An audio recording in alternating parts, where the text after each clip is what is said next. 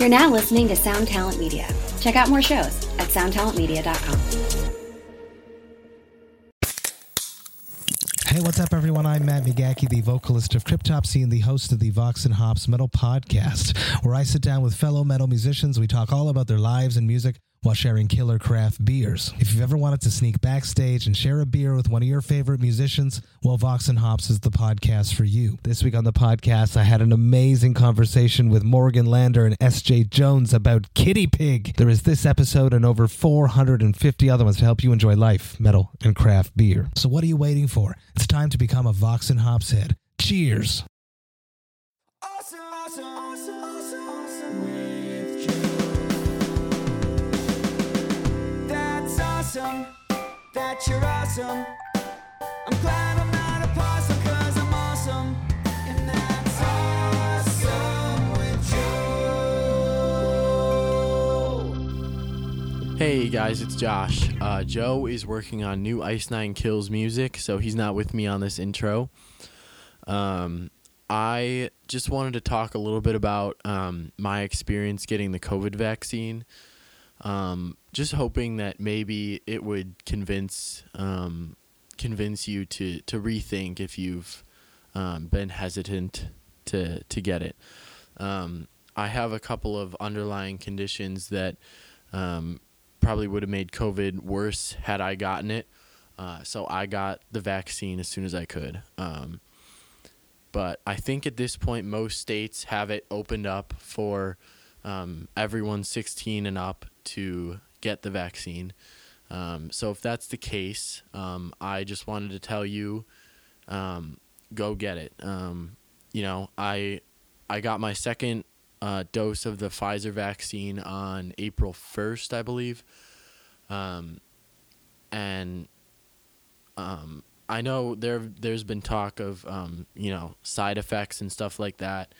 It's different for every person, but I just wanted to kind of give you guys the rundown of how it went for me, because there really was no drawback to it for me. First shot, I got it, and my arm was sore the day after. That was about it for that one. And then whatever it was, 2-3 weeks later, I went to get the second one, and I prepared for the worst because, some people felt sick the day after the second one, and I was totally fine. I woke up the next morning, obviously the sore arm, which is not really much of a big deal, and I had kind of a headache, but I just took some Tylenol and we were good. No fever, no chills, nothing. So I felt perfectly fine after both. Regardless of that, even if you do feel kind of crappy the day after the second shot, it's like I would say it's worth it for everything that this vaccine means. And as I've been doing research, I've kind of come up with two big reasons that I think you guys would really relate with. Two reasons that I think you should get the vaccine. The first one is that it protects other people. If you get the vaccine, you can still spread the virus to people, but the point is that if enough people get vaccinated, we develop the herd immunity, and COVID is, not as big of a deal anymore, and we can go back to life before pandemic. And I think we all want that. There's obviously been good things to come out of it, but I think we're all ready to get back to living a normal life. Without, all of the things that COVID has brought. And the other reason is, especially, if you're listening to this podcast, I would say you're probably a fan of live music. Like that's what we talk about here is music and touring, and that's kind of the whole thing behind our podcast. And I think that it's important to mention that most of the concerts that have been popping up are requiring band, crew, and audience to be vaccinated to attend. And I know that a lot of the tours coming up, that's just going to be the standard, is you're going to be required to be vaccinated to go to the shows. And I think for most people listening here, that alone would make it worth it. You know, that's one thing we all have in common, is we love live music. The people playing them want to get back to it. The people that watch want to get back to it. It's just a great thing, and we've missed out on a lot of that with the pandemic. So with that, I just want to encourage you, if you are hesitant or afraid of getting the vaccine, it's safe. It's safe, and it's going to do so many good things if we all do our part and get this vaccine. I just wanted to do whatever I can to, kind of just put it out there that you can trust this, and it's a good thing. And with that, I think I'm just going to send it off to Joe. Today, he's talking with Dan Jacobs from Atreyu. This is a real good interview, and I think you guys are really going to like this episode. Thanks for bearing with me through this intro. I haven't done much of this before, so thank you. And with that, it's off to Joe and Dan.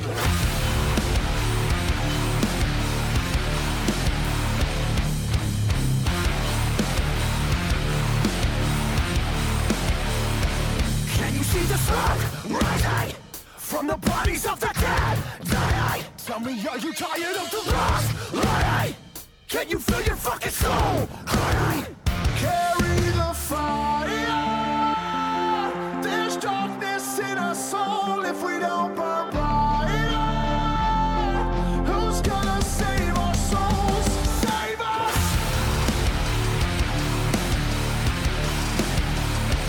Save us!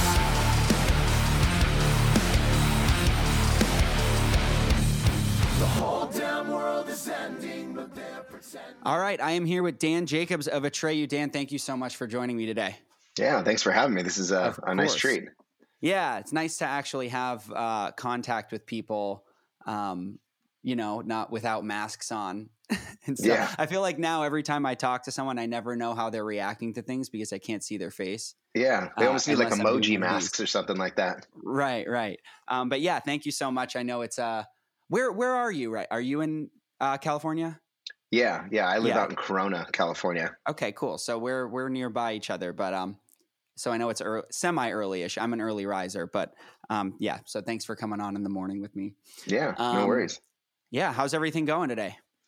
Good. I'm just getting ready for a little writing session I'm doing after this, which is Nice. always really exciting.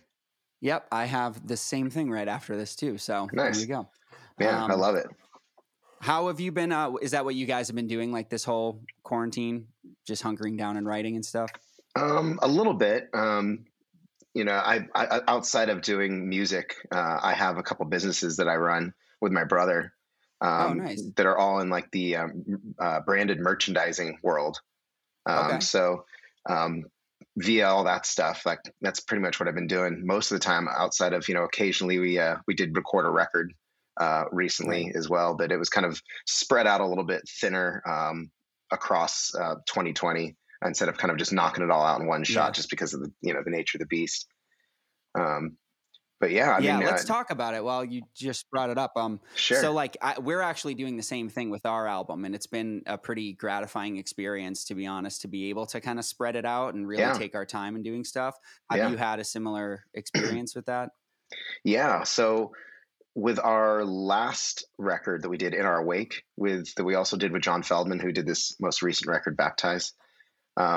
We wrote half the record. We came in and just sat down. We write in the studio, just so we can kind of grab stuff in the moment. And and got about half of the album done. And then we sat on it for months and then came back and wrote the other half.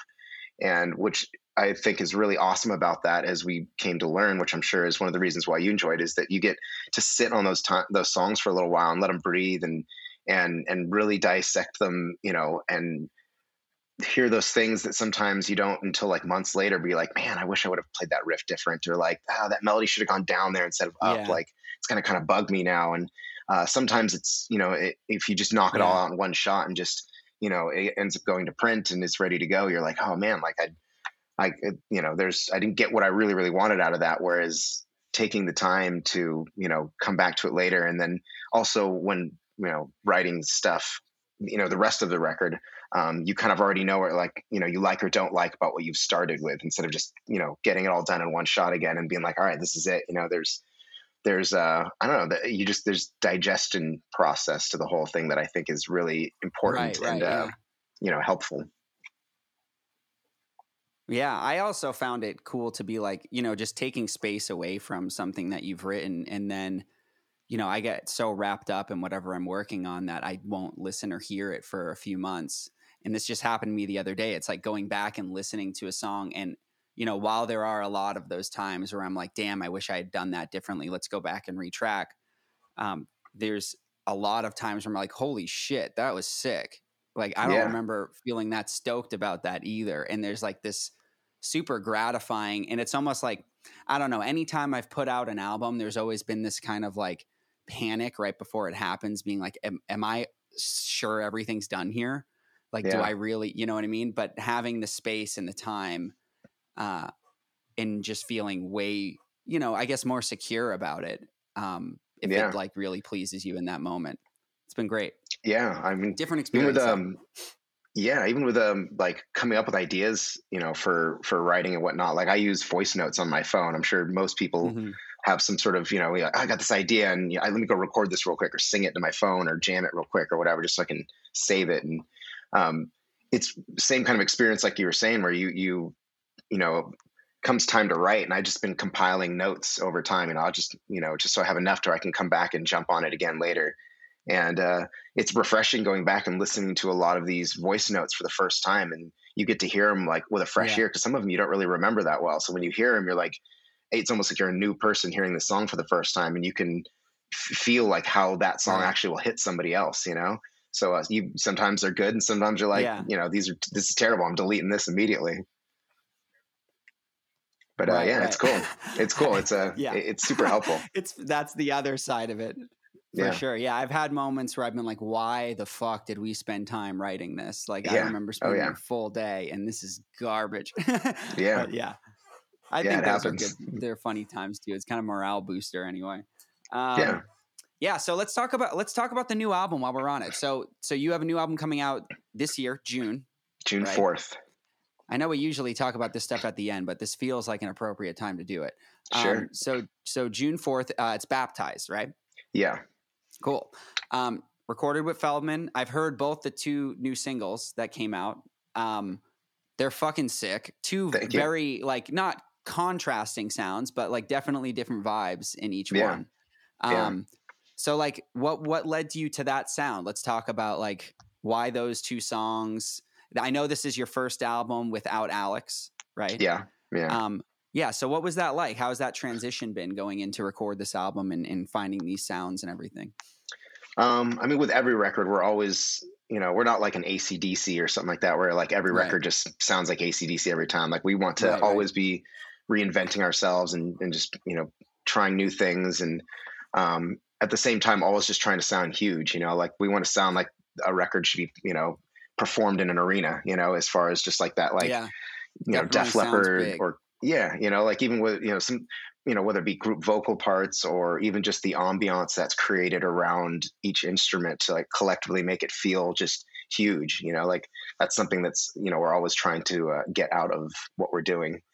I think too, it's always really important for us with an album to take people on a journey. We don't want it to be like every song kind of has the same sound or feel. We want everything to kind of just be its own thing, but at the same time, it all makes sense collectively. So getting to,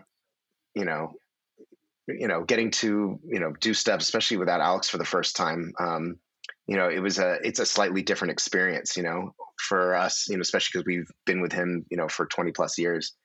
But it also is. Did you kind of have to like readjust how you approach writing and stuff with is it like losing someone that's been around for that long? How difficult is that to kind of push forward? Fortunately for us and what we have within our band, without Alex even there, we have a group of dudes that are multi, instrumental talented and vocally talented to where, we can cover every ground that we need covered and still sound, Atreyu.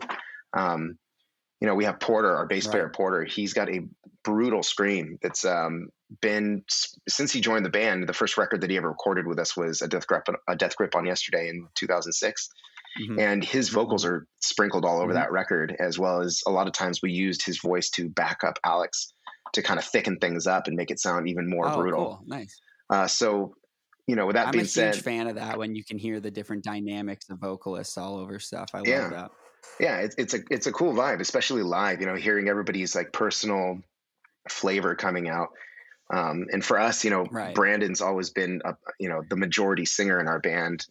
Alex kind of would scream on the verses and stuff here and there, but Brandon's kind of been the one that's already mostly taken the reins. So doing this transition where it's basically just Brandon has to step up just a little bit more, and then Porter steps in wherever we would normally say have Alex in certain scenarios. Or there's even parts where I sing lead vocals on a couple parts of a song, on the song called Stay, which is kind of like a more of a ballad song. It's slower ish, but just trying cool. To do, again, stuff where like when Alex was in the band, a lot of these things were not really things we'd even try, just because we didn't want to make anybody uncomfortable, or we wanted to just make sure that everybody was getting what they needed. You had a routine.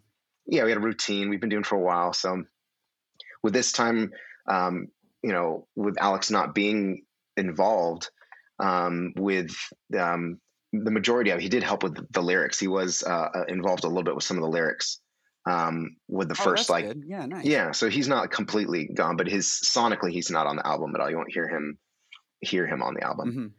But yeah, I don't know. It just kind of gave us this opportunity where we're like, all right, you know what, let's try everything that we've never tried before. Let's kind of push ourselves a little bit more, because like we do have this void to fill, but we want to fill it in a different way. We want to do something that's refreshing, and more grand than we've ever done. Yeah. So we have a song, for instance, on it's the first song on the album. It's called Strange Powers of Prophecy. And what's really interesting about that song is that the lyrics in the song are completely made from taking a line from every song on the album. And then the song itself, it's really interesting. The song itself is, it's essentially, it's mostly vocals, it's just this big like introduction thing where we go through the different lyrics throughout the song, the album, to kind of collectively put it together. And it's got everybody in our band singing on it. I mean, even like our guitar player, Travis, who just doesn't sing ever, but we're like, dude, get in there. Like, let's get everybody's voice on here. We want people to hear all of us and feel all of us, and not just kind of layers of the same person singing over and over or something, so stuff like that, where it's sick. It's super cool vibe. It's just, it's the stuff that kind of, it makes you think, when you, it's one of those things, like most people, like if you don't explain that to them, they're going to go through the record and they won't even notice until if they listen to it enough times, they'll start noticing they're hearing lyrics, in the first song. We're like, wait a minute, isn't that line in that other song or whatever? I'm a huge fan of that like Easter egg stuff. Yeah. The whole first song is just, is Easter egg essentially. So stuff like that, like I don't know, we just wouldn't have done that before otherwise. I don't know if everybody would have been collectively comfortable with doing that. So, we did it, and it's just, it's cool. It sounds epic as hell. And, it brings a really refreshing vibe. I'm super excited, and man, you're getting me kind of hyped to listen to the whole thing now.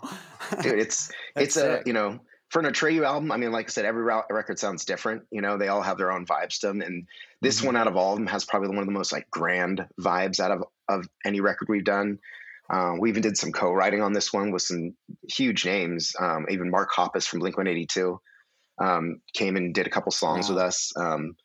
We like getting to work with, like, this is the first time we really brought in outside writers to collaborate with. Like, we don't have people write our songs. That's not really the vibe, but like, just having another person in the room to kind of bring ideas to the table that you might not have thought of, which can, off the back of that, send you spiraling into a totally new, awesome direction that you never would have tried before or something. So it's a really cool vibe. And at the same time too, like, if you don't like working with someone, the song doesn't come out the way you like it, you don't have to use it. So you just kind of just try. It's almost like dating or something like that. You just go date a whole bunch of people and, see what comes out of it that's cool or not.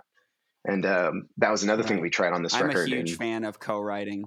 Yeah, it's something we've for the longest time, our band just wrote our songs. Like, nobody wrote for us ever. We were like, we wrote our lyrics, we wrote our music, and we were self-produced for the most part up until John Feldmann in 2007 did our Lead Sails Paper Anchor record. Like, we worked with producers, but like, they weren't producing us in the sense of like altering the songs. I mean, the album The Curse, we wrote and recorded. Yeah, they were just engineering, right? Essentially, like the record The Curse, we'd completely written it front to back, put it in song order, and demoed the whole thing out, turned that into the producer, and he was like, yeah, that sounds good to me, let's just record that. And we did pre-production with him, but it was there wasn't really any changes being made. It was maybe like, hey, at this part here, instead of being like dun dun dun dun dun, be like dun dun dun dun dun, kind of have more of a build up to it or something, just little things like that. Other than that, the songs are like, I wish we still had those demos somewhere, because it's it's really neat to be able to just play people. That doesn't surprise me at all that you guys are like that kind of band, because I feel like bands that last, like, you guys have had a great career already and it's still like very active and shit. And like, I feel like the bands that can do that last are bands that are capable of like self-sustaining by themselves, even if like, not to say that, it's not valuable to have those other people involved, but the bands that last are capable of operating, running their own band and not skipping a beat without those collaborators too. At least the way I see it. I mean, I don't feel like a lot of bands that last more than 10 years have that, Yeah, it's, I mean, when you look at a lot of the most signature bands, they're just, it's a group of guys that just have a vibration and a connection and also an ability to write. I mean, like, Blink-182, for example, since we've been collaborating with them, a lot on this album, they're totally a band that just has this very unique flavor that a lot of people have copied and emulated and done their own versions of. And they're very successful at it. And it's a lot of, because they do just kind of do their own thing, and there's not people coming in and trying to be like, hey, this is how you write a hit song. I mean, at some point you could see in their career, they went in with producers and cleaned everything up a little bit more and probably had someone kind of help organize their ideas. But, they have that flavor, Right. They actually said, I think one time it just turned into less of being like trying to play fast and more of trying to sound good. I remember someone saying that in an interview with them. Yeah. Like there's, I mean, it's the same experience we had the first time we worked with John Feldmann. We did our album Lead Sails Paper Anchor, which that album for us was like a huge turning point. Like, a lot of fans, it was like our Black album to an extent for like Metallica. Like, it's the biggest album we've ever had so far. And it's the one that like was the most controversial. Like, our diehard fans were like, what the hell is this? This isn't Atreyu. You guys, you sold out the whole shebang, and it's like, whatever, like, we don't care. We just want to do what we like doing, we don't give a shit. It's right. It doesn't matter at the end of the day, like, people were so angry about that record, and we sold more copies of that than any record we've ever done so far. So we're like, you know what? It worked. I think I bought that album. I'm pretty sure I did. That's awesome. Well, thank you. I'm fairly certain I went and bought that album. Yeah. I mean, streaming, our number two and number three most streamed songs ever are on that record. Even in our top 10 on streaming, 4 songs off that record are in the top 10. So it just, it's funny. I was just talking about this morning with my roommate. I was like, all these, cause people are this new A Day to Remember album, for example, there's a lot of fans that don't love it right now, but I am like, I bet that album is going to be like a classic. This album is going to be a classic for them. It just takes some people some time to like adjust to their favorite bands, change in style or just change in focus for that album or whatever. It's not even like a change in style. It takes time, but like those albums, like even like another example is like Pretty Odd from Panic at the Disco. Yeah. People fucking hated that album when it came out, but now all the old like OG Panic fans love it. That's everyone's favorite. Yeah, it's every big band, for the most part, not all of them. Like you said, you get the AC/DCs out there that just sound the way they sound, but if you look at even like in the pop world, like Madonna, for instance, Madonna is someone who's kind of had to shift her sound and her look, all the, over the decades. She's been around for so long, she's had to constantly alter the way she does things. And it's like she's always relevant because of it. She always sounds relevant. It doesn't sound like this dated band trying to put a song out where you're like, that doesn't belong on the radio right now. That doesn't really fit in with anything. Like there has to be, like when, I was actually talking to Danny Wimmer the other day, who is big time concert promoting stuff, and we were talking about merchandising stuff, and he was talking about how when you do designs for stuff like that, you want to constantly each year scooting forward just a little bit as far as the look and the vibe, because you want fans to come in and feel like that's their style, but you also want to push them forward stylistically and make them fashion forward and not keep doing the same skull shirt over and over and over again or something. Like you kind of have to guide them a little bit, and you have to do the same. When I heard him say that, it made me think of like music, because the same thing too, stylistically for a band, if you want to change, you have to kind of do it a little bit over each album. Whereas if you just kind of, you're a super heavy band and the next day you put out a ska record, people are gonna be like, what the hell is this? This is completely a different band. Ice9 did that opposite, Yeah. So Ice9 started as a ska band back in like 2000. That's great. Yeah. That's awesome. Yeah. You guys should bring some of that back, dude. I love me some ska too, but I do too. I love it. Well, I mean, we had Less Than Jake on the last album, so we're getting there. Were they doing like some horns and stuff on there, or is Yeah, on It Is the End, all the horns in that are Less Than Jake. And whenever we've done it, we've actually only done it once. When we last time we played LA, the horn section of Real Big Fish played with us for that song. Oh, nice. Was that it was Ryan? No, he wasn't there. It was, Johnny and God, I don't even remember. It might have been. See, Ryan. That was a blur, right? LA shows are always fucking insane for me. Yeah. Ryan was the one that engineered all of Lead Zell's Paper Acre and played all the horns on that album. Yeah. Oh, cool. Oh, wait. Yeah, he was there. That's right. He's got a little beard. He's kind of a shorter guy. Yep. I just couldn't. A mohawk. I think he's got a mohawk. Yep. It was a blast. That was really fun. Yeah. How was it? So with a lot of co-writes, Blink-182, that's fucking sick, by the way. I know you have Travis on the album as well. He's playing Warrior. He's playing to work with those guys. They want to keep things kind of separate, because like they're both hot tickets. Everybody wants to work with them, so they don't want to have an album where it's like, 4 songs, 2 of them are featuring Mark from Blink-182, and then they're also featuring Travis from Blink-182, and they also got Matt Skiba's on here and Tom DeLonge. Why not? He's on here too, and it just gets a little bit weird, So we have to pick and choose your battles. Exactly, and then I mean. Yeah, and all these people too. I mean, a lot of it's just because these people are in Feldman's back pocket. Like he works with them. He's been recording Blink for a while, for their last couple albums, as well as Travis Barker lives in his neighborhood, or down the street or something. They all live in the same neighborhood, don't they? Yeah, so I think he lives across the street. Yeah, some are real close. So he's, when you're recording with Feldman, like there's always really talented, famous people that are just popping in and out randomly. Like you'll be in the middle of a session, John will just pop in and be like, "Hey really guys." Good coffee. Always good coffee. I love, and also the smell of that studio is amazing. He's got some kind of scent in there that like it's some just decadent candle. It's the best. It's delicious. Yeah. It's the best. Yeah, it's a vibe. So good vibes. When you write with Feldman, he's got this just energy, this vibration that just is so good for being creative and just the way he connects with people and stuff. I mean, he set up a whole bunch of different writers for us. I mean, people all across the board that some of them have never even written with a metal band before, which we love because like we have so much melody in our music. We want even sometimes a pop element brought in. Or even a dude that like, what's his name? Eric, oh man, I can't remember his last name right now, but Producer? He's a songwriter we worked with. He did. He used to be in Evanescence. He was the keyboard player, and he wrote a lot of that stuff on their first record.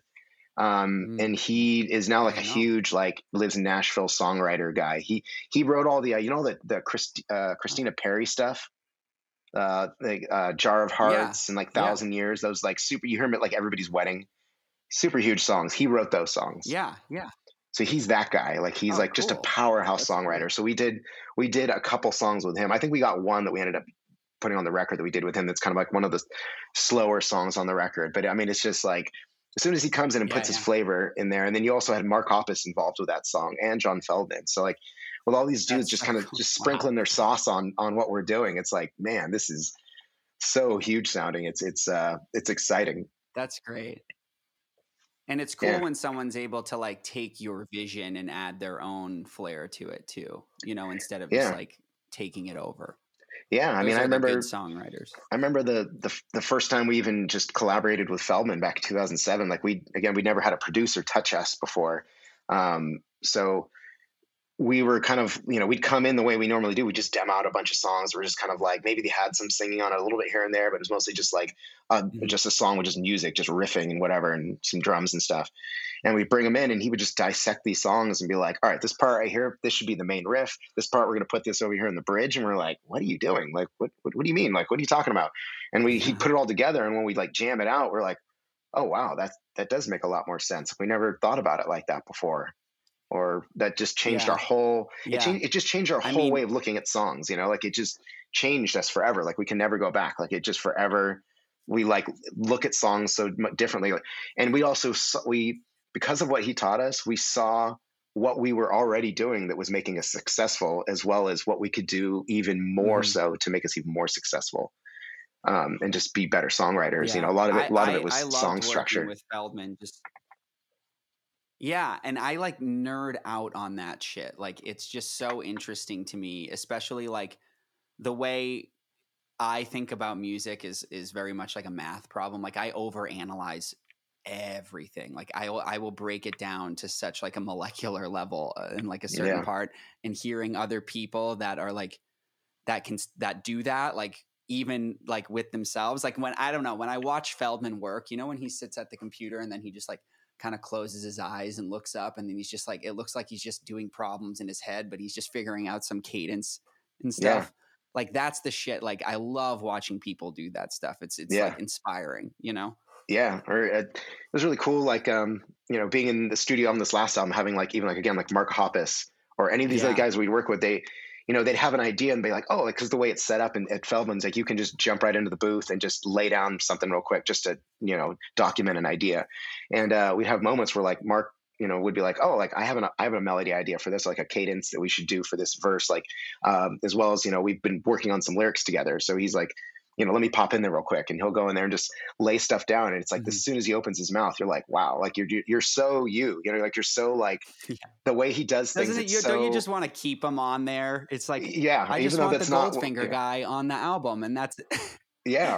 Or, you know, have Mark Hoppus's voice on there, you know, like it's like, I have, you know, tucked away on my phone, I have, you know, recordings of him doing this, and it's just for our own personal, like, wow, this is just cool. Like, it's just like, it's Mark Hoppus singing an Atreyu song. And it's just, he sounds like, it doesn't sound like some other person cause it's on a record. It just sounds like Mark Hoppus singing on an Atreyu song. And it's really neat, you know, to experience stuff like that, you know, just growing up being fans of a band like that, and having so much respect for them and how successful they've become doing something so punk, you know, is it's really inspiring, you know? Right. Yeah. It's so cool watching. I mean, I remember even like getting Feldmann is always such a cool one to me, because I remember seeing him like, and all these bands, like, I don't remember, bands used to put out like little documentary DVDs with their CDs and stuff, and he was always in them, like as just the guy that everyone wanted to work with.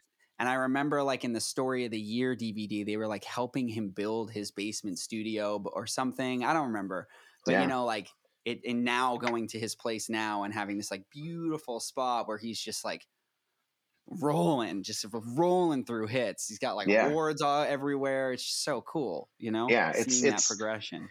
Yeah. I mean, for him, I mean, a lot of it, obviously he had the success with Goldfinger, but like, the catalyst that really set him off was doing the Used and Story of the Year. Their first records really. And he did like Hillary Duff around that time too, didn't he? In Good Charlotte. Yeah, so he had his hands up in it, and like he proved himself very quickly, that he's really talented, and just recorded some of the most, classic records of that time for that genre of music. They're great albums to this day. They're so great to listen to. And his journey quickly led him, next thing you know, he was at his house in Bel Air, where we did our Lead Cells Paper Anchor record, and every single one of his houses, he's got this beautiful studio built into the house. Which is super smart because it's a tax write-off. I went to that one too. It was cool. Yeah, they're all cool. I mean, like it's did you go to the one in head of Woodland Hills for a little bit? It was like I didn't. It was on like a flat lot, and he had the house was like at the back, and then there was another building that was separate that was just like studio room. You know what? That's the one I did go to. Yeah, that's the one I did go to. I didn't go to the Bel Air one. Okay. Yeah.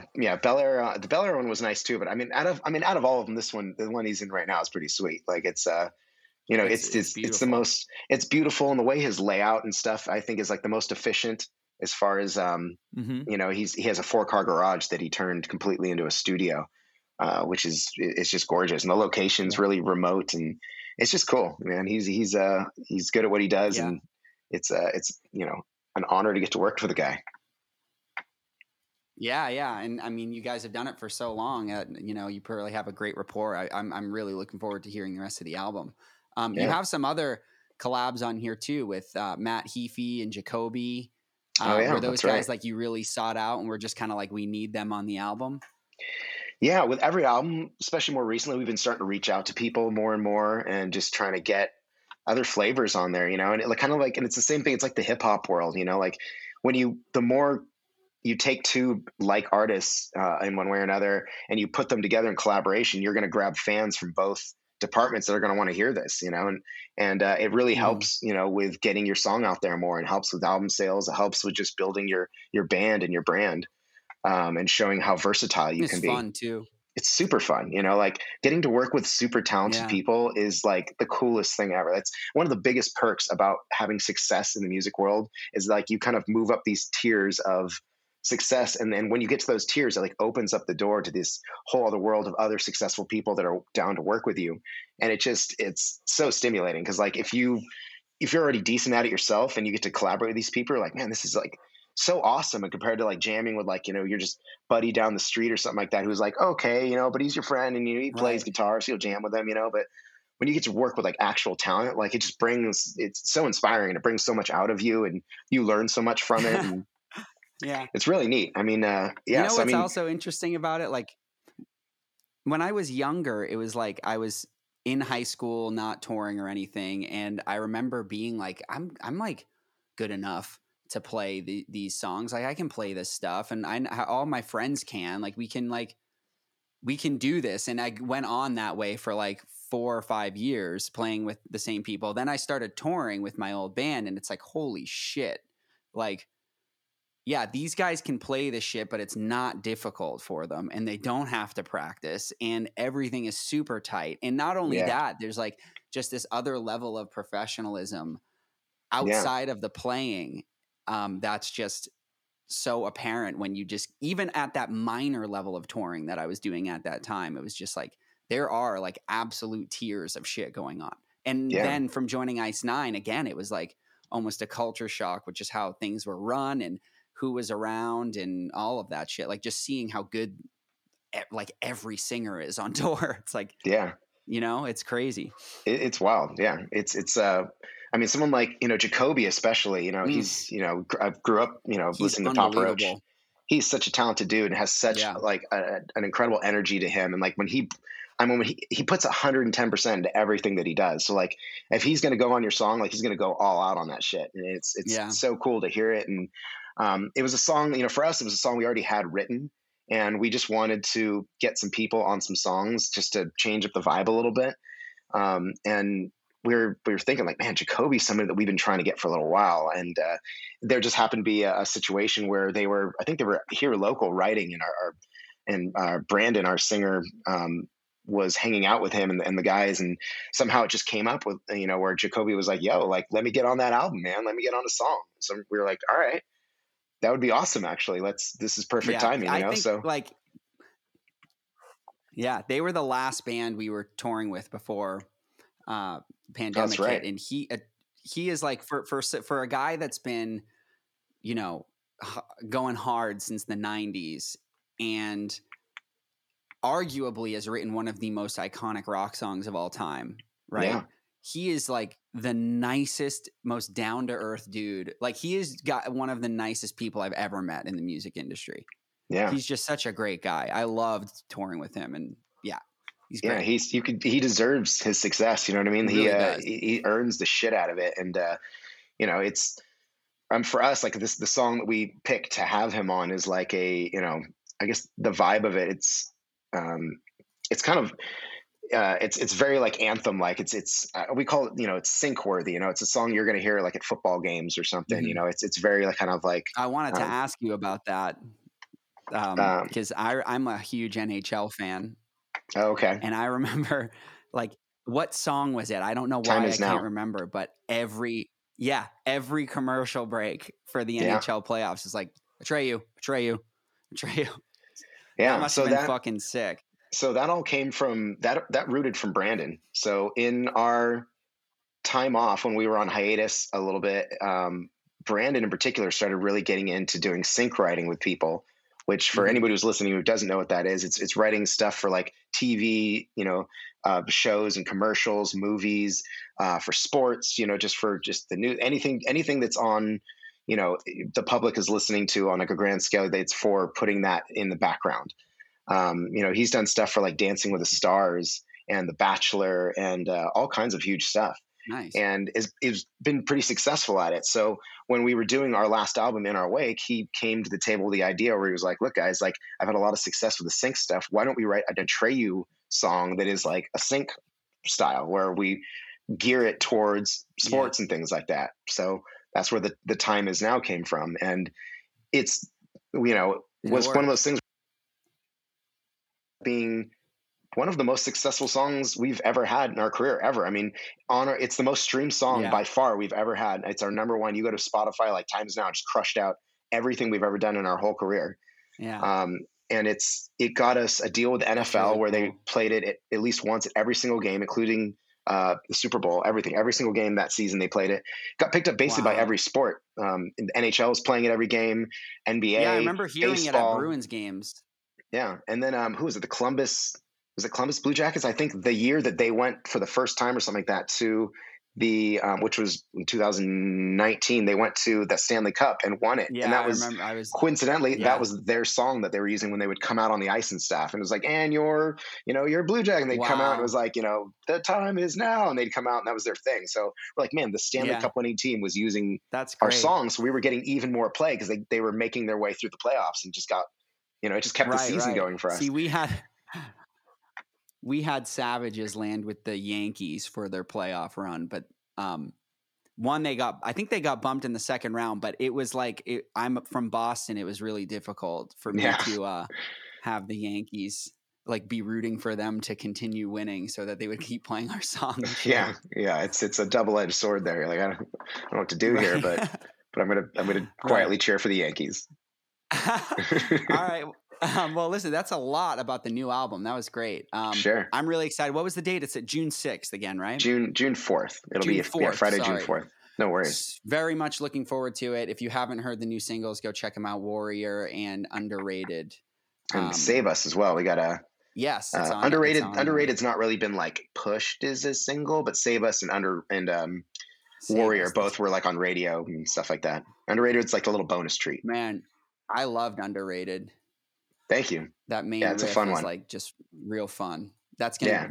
I feel like that's a live song. Yeah. It's a super fun. It's one of those ones. As soon as we, you know, like it came together, we're like, oh yeah, this is. We're stoked that this came together. Yeah, very cool. All right, well, listen, I don't want to keep you too much longer because we went on for a while about that. Let's kind of jump in.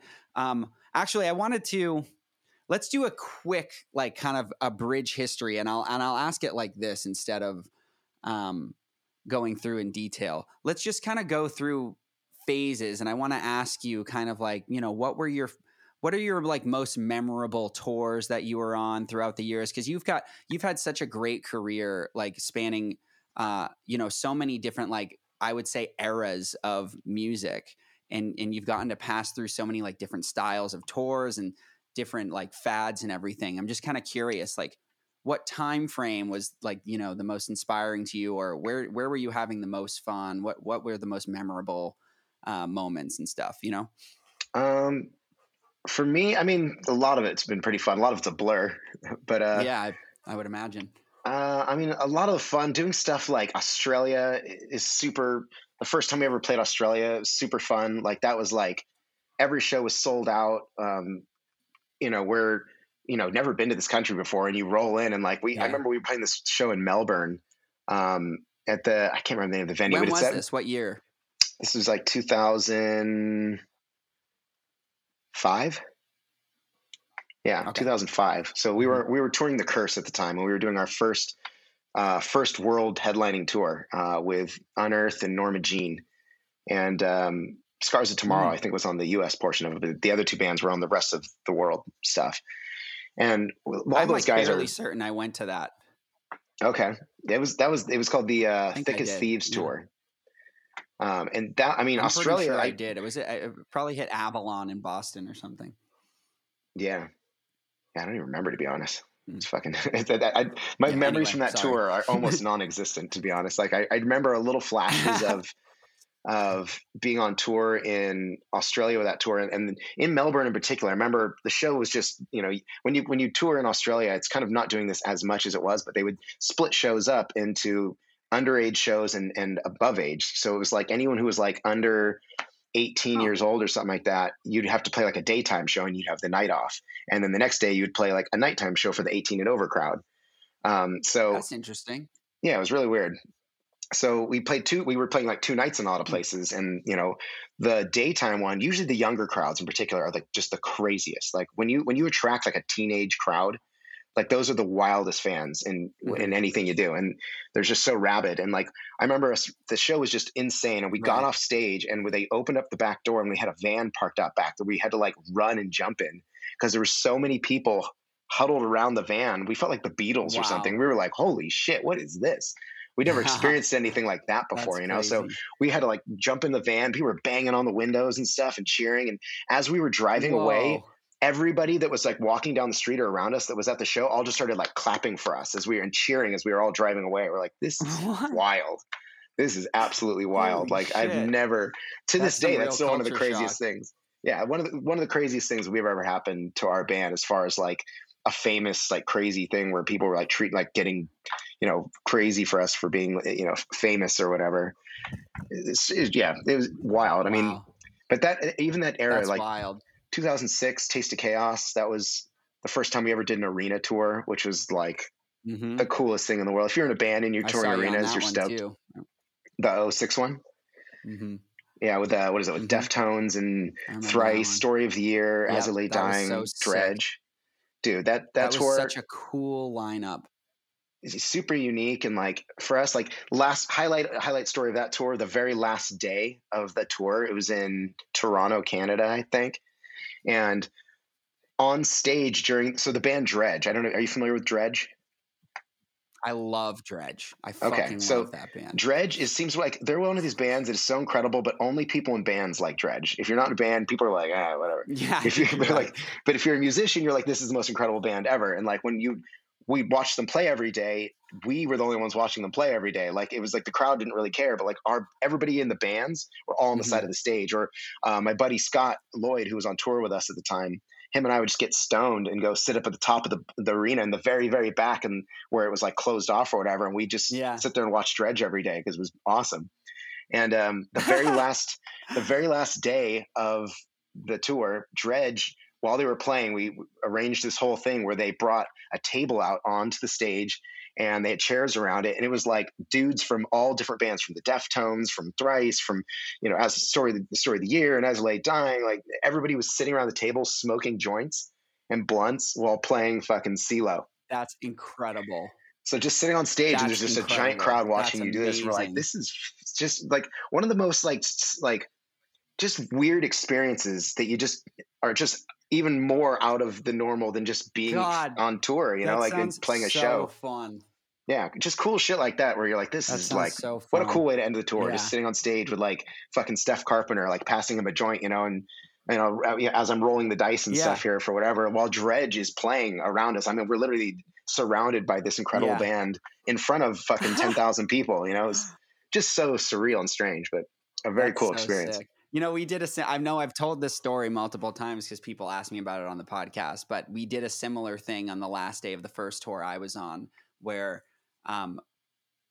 we built in a set for my quote unquote solo project, which is called Joe Eats Pasta. And I set up a table on the stage and for 5 minutes, just eat a bowl of pasta while people serve me wine and like drinks and like make cracked pepper and shit. And that's it. And then the set ends. And there's never any talking or anything. It's never addressed. That's great. Yeah. I love that. Big fan of that kind of stuff. Yeah. It's super fun. Great. What else? Keep going. These are great. I hate to put you on the spot, but I'm No, I remember going to Japan for the first time in 2005 with Unearthed and Norma Jean. And at the time, and even I think they still do it now, Unearthed was like really big on beer bongs or chongers, you know? So like they would, you know, on stage they'd be playing and like to just be doing beer bongs. They'd, you know, stop and do a beer bong real quick, and they'd have guest appearances come up and do beer bongs. And we've done this with them, you know, on many occasions. But when you do it in Japan, you know, it's cool because like the beer on the rider is like Asahi or Kirin or like the stuff that's like the important stuff when you're eating sushi or something like that. Like to be like, all right, I got to go on stage in Tokyo right now with the guys from Unearthed, and I have to chong a fucking Asahi in front of a bunch of fucking, it was just like, this is so cool and weird and random. Like, what is this, man? But do you feel like that style of like touring is? I mean, I don't know if I feel like bands still like party like that, like they used to on tour. Or maybe I'm just old now. I don't know. Maybe. Yeah, I don't know. Like, I mean, like when I'm on tour, you know, as of the past few years or whatever, like we party a little bit here and there, but definitely not like we used to, you know, definitely not like we did when we were in our 20s and in the early 2000s. We were a lot more rowdier then and a lot drunker and just doing stupid things. I mean, there's so many situations where like, there's times in Australia where I've like gone off with people, like I've met groups of people and I go off with them and like, I don't even know how I got back. Like, I don't even know where I was. Like, I don't know the train systems out there. Like, I don't know anything. I don't, you know, it's like, we didn't have the technology like we had. I didn't have like an iPhone. I could just look up the directions. Like, I was just fucking wandering cities, you know, like, and someone would just be like, yeah, just go down the street over there. There's a train station. Just get the train to here and then over there. I'm like, okay, I hope that leads me to the bus or the plane. Or, I mean, I remember our other guitar player, Travis, the first time we were in Australia, all of us had to get up every morning to fly to the next show at like super early, like 4 or 5 in the morning or something like that, to like get everybody, you know, together and off, you know, to the airport in time to get to the show in time and be able to play that night. And I mean, our guitar player, Travis, I think he disappeared with, I don't know, some young ladies that he'd met or something like that. They went partying somewhere. And like, he didn't show up to like, I mean, literally like half the vehicles had left. We were about to just leave his passport on the, with the people at the front desk and be like, hey man, you're just gonna have to figure out your way to the next show. And we're going to have fucking Ken and Buzz from Unearthed are going to play our songs for you. Cause we just need to do something, you know, and luckily like the fucking last second he showed up, you know, we, you know, threw him in a taxi and got him out there. But yeah, like just stuff we're like, dude, what, like, again, like, we're like, where did he go? Like, I don't think he even I don't knows, feel like that stuff happens as much. Yeah. It's just not, it's very tame. Yeah. Nowadays, like, I feel like, I mean, also too, everyone in my band is, you know, married and some of them have kids and things like that. So it's just, you know, everyone's just mellow. Even we're just older. Like my guts aren't what they used to. Like I can't drink and eat like I used to. I'll just end up shitting my pants or something. Right. You know? I don't really drink anymore at all. Like I used to anyway. Yeah. It's just not, I don't know. You just, it's interesting. Maybe once you hit 30, it just stops. And maybe I just haven't toured with anyone in younger bands, like early 20s that have that young fire. Yeah. Cause maybe I mean, people are still going. Yeah, it's in there. I think a little bit, you know, I think we're just a little classier about it now. Like we'll just drink some wine or something. Or when we were touring with Ice Nine Kills, you know, we had Patrick, who's a fucking master cocktail chef, you know, so like good. Yeah. So like every night once we like realized this was a thing, we would have Patrick every night or the night. So basically the day before whatever show, he'd be like, all right, what do you guys want? You know, we'd be like, I don't know. What do you know, give some ideas. And I'd be like, okay, I can make this or this and this. And you're like, okay, that sounds great. Let's do a fucking like a New York sour or something like that. And we would then, he'd give us all the ingredients that we needed, and we'd put them on our writer so that the next day we had everything we needed to make this cocktail. So then he would go play each day. And then as soon as he'd get off stage, because we were playing next, he would come into our dressing room and be like, in full stage clothes, just be like, all right, let's go. Like, let's make some cocktails. And he'd just be making us these wild cocktails every single night. So we'd be on stage. We had, in our entire touring career, the most fancy onstage cocktails ever. And everyone's a different every night. Like, that's so it was cool. great. I love that. It was great. And then the last show, which was it was like a sold out hometown show at the House of Blues here in Anaheim or whatever. It was basically like, all right, guys, out of all the cocktails, what was your favorite? You know, and like he just made us that, you know, so we just got to drink those all night. And it was the New York Sours were actually that's so fun. Man, I wish I was on that tour. I want to tour with you guys. I love touring with people that like to have fun. Yeah. And don't like take it too seriously. Yeah. No, we you know, whenever we can, you know, we're always trying to make light of things a little bit. Or, we used to have, when we had 3 kick drums at one point in time, one of our kick drums was a dummy drum. So it wasn't being used. It was just for aesthetics to like, you know, have three drums in a row. But the third one that wasn't being used, we had hinges on it so you could lift it up, and inside was a cooler with alcoholic beverages in it. So like in the middle of we'd be playing a set, you know, and we'd be on stage, and all of a sudden I'd walk over to the drum and just open up the drum and pull a beer out. I mean, it's like, if you're in the crowd, you're like, what the fuck is that? Hilarious. Like, there's beers inside that kick drum. Like, because most people, if you're not in a band and you've never toured or don't know anything about like the behind the scenes of things, like most people see 3 kick drums up there, they imagine you're doing you have 3 legs up there or something, you're just going nuts, like, how are you doing that? That's incredible. Yeah. But where a lot of it's just all, you know, it's just for the fucking show, you know. So yeah, like stuff like that is just, I love that bands have fun. stopped caring about like even faking it anymore, and dummy cabs have just disappeared, and it doesn't matter. Yeah, it's whatever like works that. You know.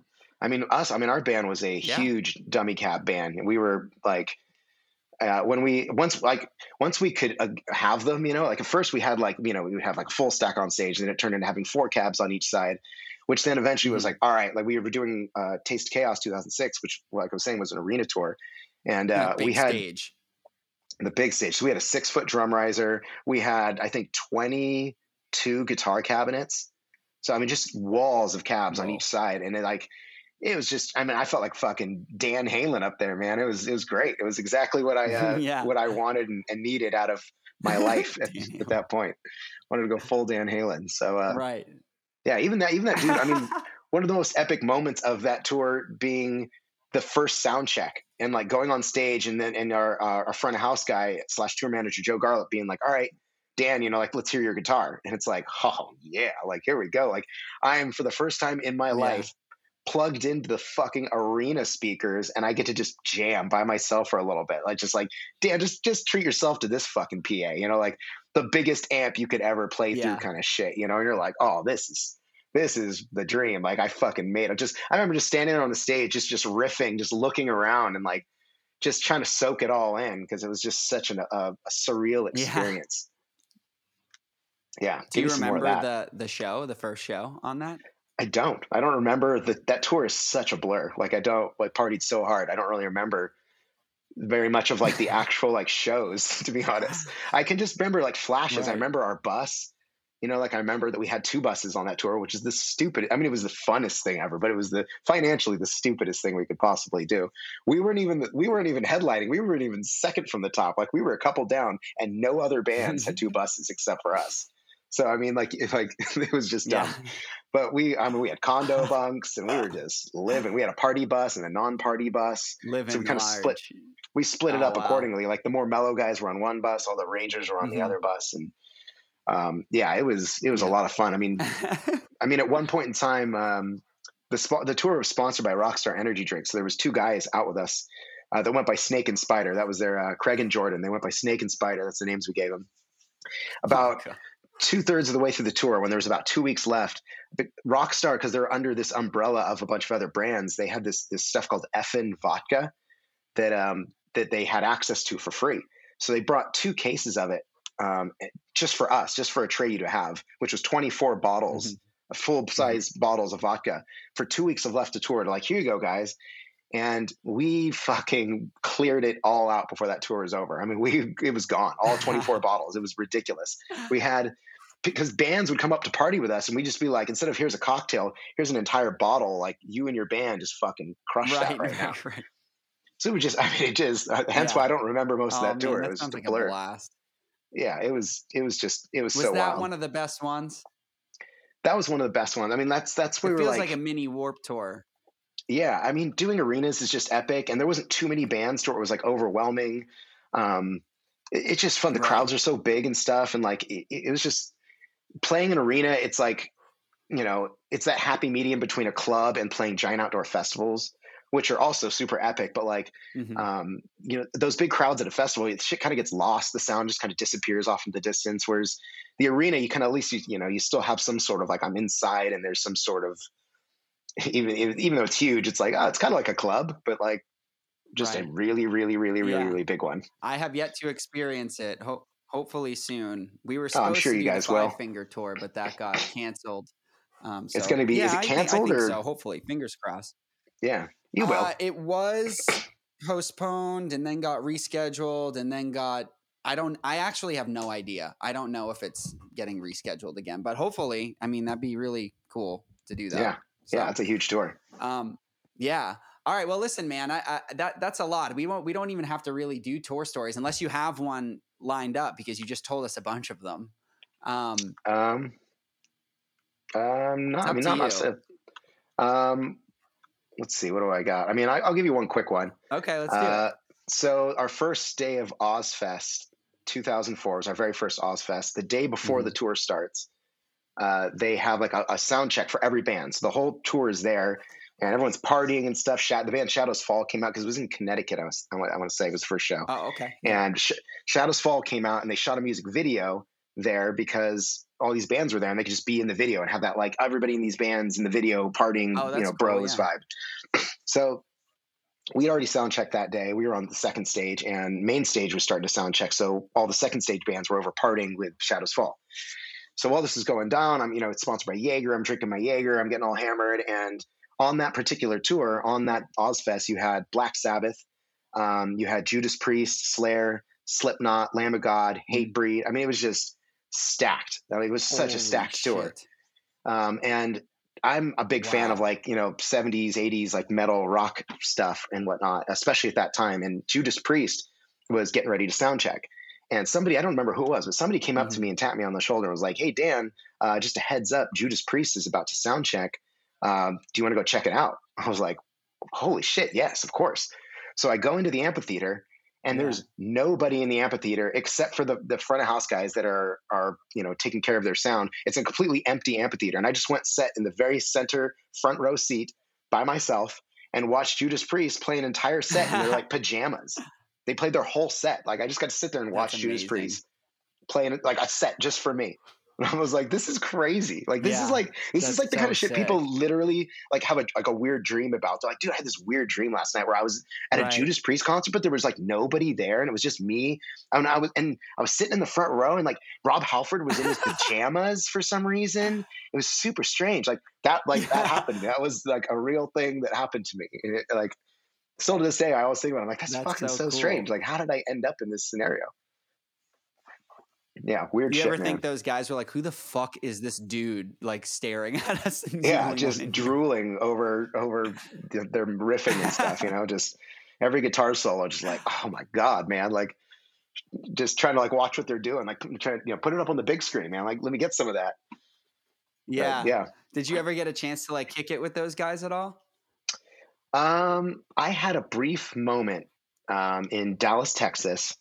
I'll end it on this because I got to go in a second, but I'll end it on this story because it's kind of neat. Yeah, no worries. So we were on tour with Linkin Park and Chris Cornell all at the same time, which is kind of a really interesting, weird thing.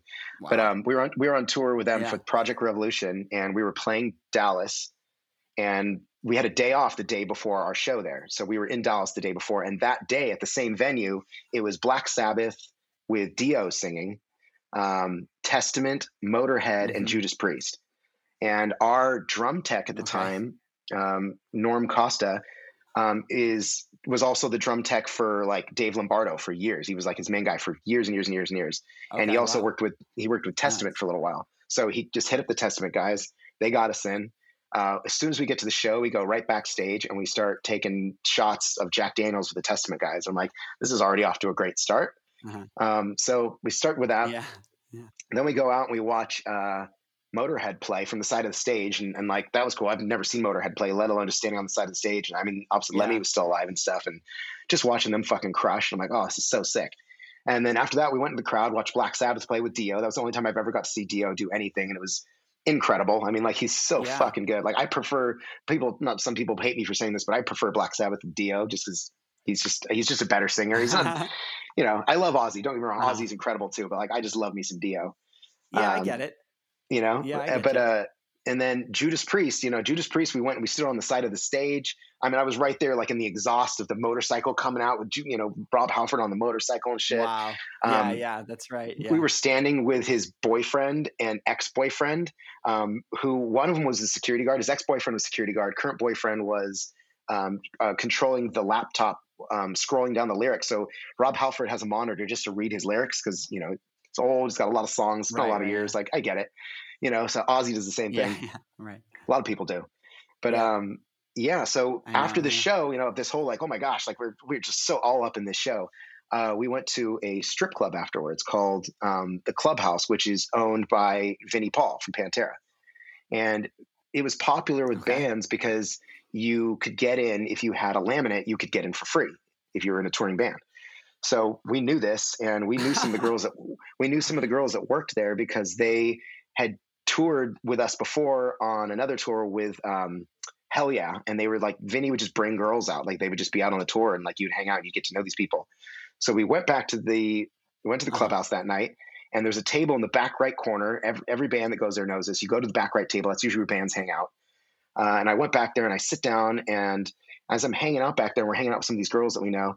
All of a sudden, KK Downing walks in, or sorry, not KK, Glenn Tipton, the lead guitar player from Judas Priest, Bobby D, the drummer of Motorhead, and I can't remember his name, but the keyboard player from Black Sabbath. The three of them come in, and they know apparently where to go because they just walked right to the back and sat down right next to me. Right. And I'm kind of like, oh my God, like, I've never conversed with these people or anything. I didn't know they were coming here or anything like that. So like, now I'm like, I don't know what to do. I'm like, holy shit, like fucking Glenn Tipton sitting next to me at a strip club right now. Like, this is like, I'm living the life. Like, here we go. This is it. That particular club is BYOB. So they don't serve alcohol. They only serve mixers, and you just bring your own drinks. You can bring a keg in if you want. Just sit it down. Texas, man. Wild. But so we're sitting in the back. We had beers and stuff that we'd brought, and we're drinking and whatnot. And Glenn like turns to me and he's like, "Hey man," he's like, "What do you get a drink around here?" And I'm like, "Oh, well, it's bring your own. Here, have a beer. Have a beer, Glenn. Just drink one of my beers." Yeah, it was cool. And he cracks a beer, and I told one of the girls, like, "Come hang out with him. Like, this dude's like a legend. So this girl's kind of hanging on him, doing whatever. Yeah. And he starts asking me if I, he kind of, nudging me like, "Hey, mate, why do you get some cocaine around here? I need to get me some cocaine." I'm like, I don't know, man. I don't. I'm like, "Girls, do you know where to get some cocaine for this dude? Somebody get this man some cocaine." Like, I don't know. And so he, after a little bit, I think he fucked off somewhere to go find some cocaine. And then Bobby D came over and took his seat. And I sat down and talked to Bobby for like, 15 minutes, just gave him a beer, and maybe probably just looking for beers. To be honest, had like a rotating group of people. From that tour, and I was telling him like, hey, like my way of like trying to chat them up was like, hey, I'm playing the venue you're playing tomorrow. I'm in a band as well. And like, they didn't really, to be honest, like Glenn did not really care. He was there for some drugs and women, but whatever. I enjoyed it for what it was. Right. That's cool, man. Strange encounters. Wow, that's really cool. Well, dude, that was great. Lots of stories in this one. This is going to be a popular episode. I got. Well, I give you any more. Wrap up. More. Well, maybe we'll do it again then sometime. Yeah, this is fun. I'll have to do another one. I'll lay them on you. Yeah. Before we wrap up real quick, if you just want to shout out your social media stuff, I know most people already probably have it, but shout out your stuff and any news that you want to share about the album coming out, and then we'll be done. Sure. So if you want to find me on anything, I'm mostly on Instagram. If at anything, it's just Dan Jacobs, at Dan Jacobs. For Atreyu stuff, it's at Atreyu Official is where you'll find most Atreyu stuff. I also have at Rock World Merchandise, or Rock World Merch, I should say, if you want to check out any of my clothes and things that I make for bands and brands and touring festivals and whatnot. And thank you for everyone who we'll supports. Put all that, and we'll link to all this too. Cool. in the bio. We'll have all the links. Cool. Well, cool, man. Thank you so much again for coming on. I appreciate you spending your morning with me. And hopefully we'll chat soon. Yeah, absolutely. Good to meet you. And yeah, absolutely. Take it easy. All right, man. You too. See you later.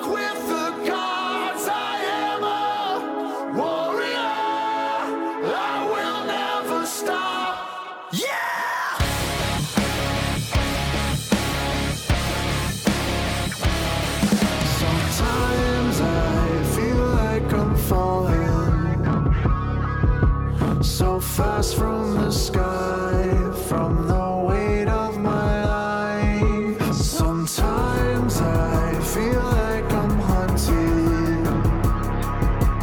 Attack me with knives, cut me up in the night. I am a warrior. I walk with the gods. I am a warrior. I will never stop.